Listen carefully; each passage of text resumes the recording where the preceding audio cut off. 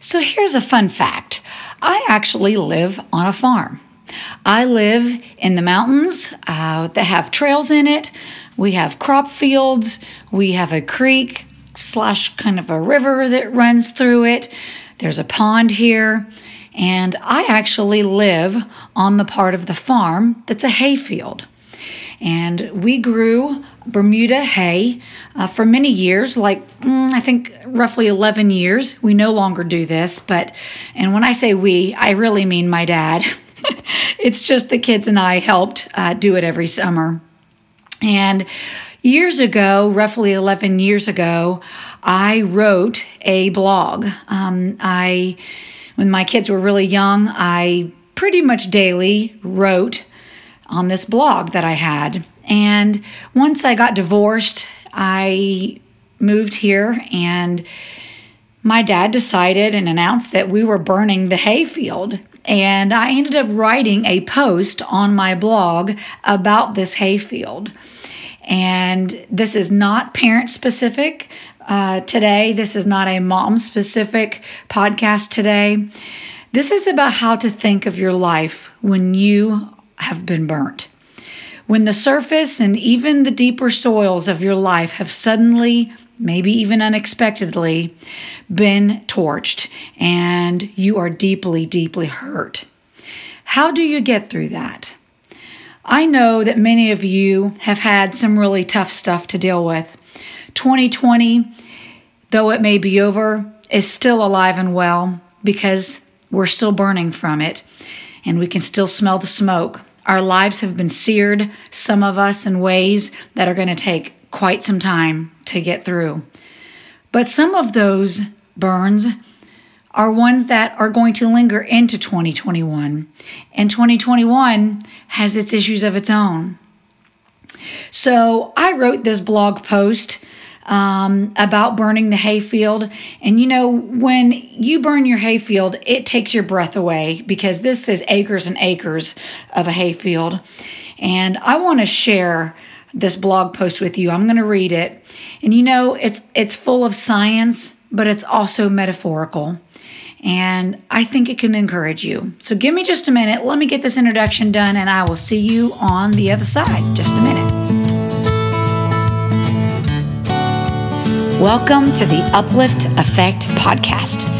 Yes, our logo is a V formation. Yes, that was taken on my farm right over my home. And of course, there's a story there, and it's made all the difference in the world. And I cannot wait to tell you about it. But first, my name is Jill. I am the creator of the Uplift Effect. I am a professional therapist and coach who has specialized in childhood grief and trauma. And I transform moms and children from chaos to calm. If you're a parent who feels out of control, who has no real solid parenting plan, and are desperate to turn your own chaos into calm, well, this is your place, and I am glad that you are here. I was once in your shoes, feeling like I was failing at everything, and most importantly, I was failing my kids. As a stay-at-home mom of 4 children, to say that we were in chaos was putting it lightly. My story didn't change overnight, and in bits and pieces, I'll share it with you. But I used the same techniques that birds intuitively use when they are migrating in their feed formation, by way of community and a plan that's dependent on this little thing called, well, you guessed it, an uplift effect. They endure what would otherwise not be possible, and that's migrating for thousands and thousands of miles. I believe and I know that we can transform ourselves and our children. So when we wake up in the mornings, like I do now, I am incredibly thankful to call what I have now with my 4 children home. And so can you. So this podcast is for you, to encourage you, to teach you, to address some of the biggest, most difficult parenting challenges that we face as mothers. And I am so glad you are here as we journey and migrate through these miles together. Welcome to the Uplift Effect podcast. Okay, so I'm back and let's just get to it. During the time of writing this specific blog post, I had just been through a year and a half or so of a process of divorce with my 4 children, and that included moving out of state. So this post was written during this time. It was 11 years ago now, and I want to reiterate that what I said in the beginning is that my house was actually on this hayfield.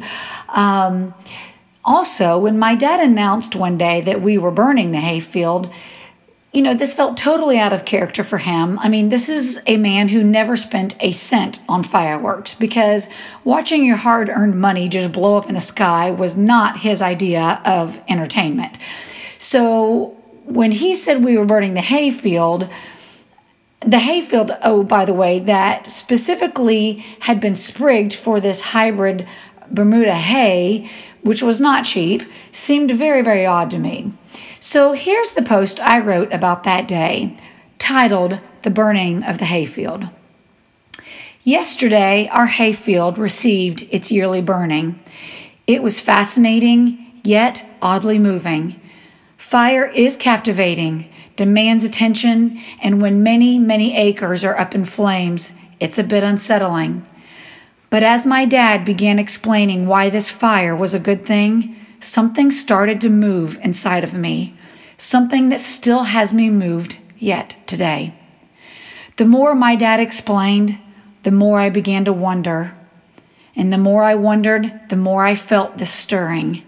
And the more I felt the stirring, the more I knew I needed to listen. Come to find out, fire is not all about destruction.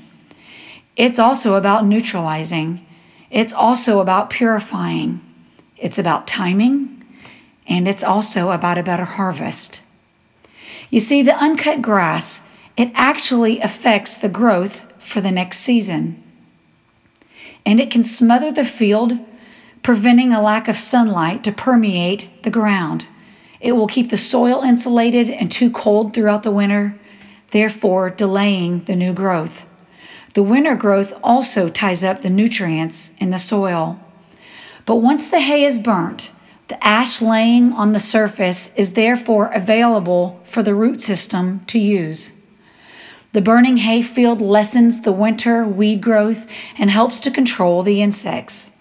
However, the timing of the fire, well, that's really important. For if it's done too soon, the weeds and the insects, they'll all find their way back before spring.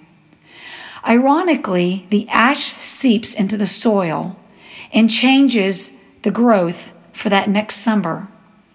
The first cutting of the hayfield after a burn, it usually results in very clean hay. And wouldn't you know, that would be the purpose of this entire process. So as I looked at the blackened hayfield later that day, once it was all said and done, and the smell of the smoke still sickening thick, I smirked and said out loud, "Yep, I get it, me too." I felt charred and scorched, burnt in ways I wasn't sure that there really was such a thing as recovering from it. I had just spent almost 2 years working through a failing marriage, a divorce, and relocation with my kids. But this morning, I got up first thing and I peeked through my window to see if it was all still there. The acres and acres of blackened ash, well, they're still there, just as it was from the day before. But oddly this morning, as I stood there looking out my window, feeling as if I could still smell the effects of the day before, I felt differently about what was singed in my own life. There is something valuable in a fire. It's just that most of the value is found below the surface. It's predominantly in the soil and in the root system. And the roots deep within that soil, it needs the ash to support and strengthen the foundation of what's up just ahead. Could it be that the fire really isn't all about destruction, and that my life really isn't all that different from this hayfield? Is it possible that there's a gift in what goes up in flames? And just like the hayfield, could there be significant value if I would just trust the process of what I can't yet see? So for today, I'm just looking at acres and acres of charred hay. But come harvest time, I trust the science of the burning. Therefore, I feel like this will make every bit of sense. And at that time, I also trust that I will feel the same about my own life as well. So I would like to finish this story and this podcast today off with this. Would you like to take any guesses about what happened that next summer? Any idea what came from that which went up in flames? It was one of the best, cleanest growths maybe ever had. Less weeds, purification in ways I didn't know was needed, and the growth was remarkable. And wouldn't you know, the same was true for the hayfield as well.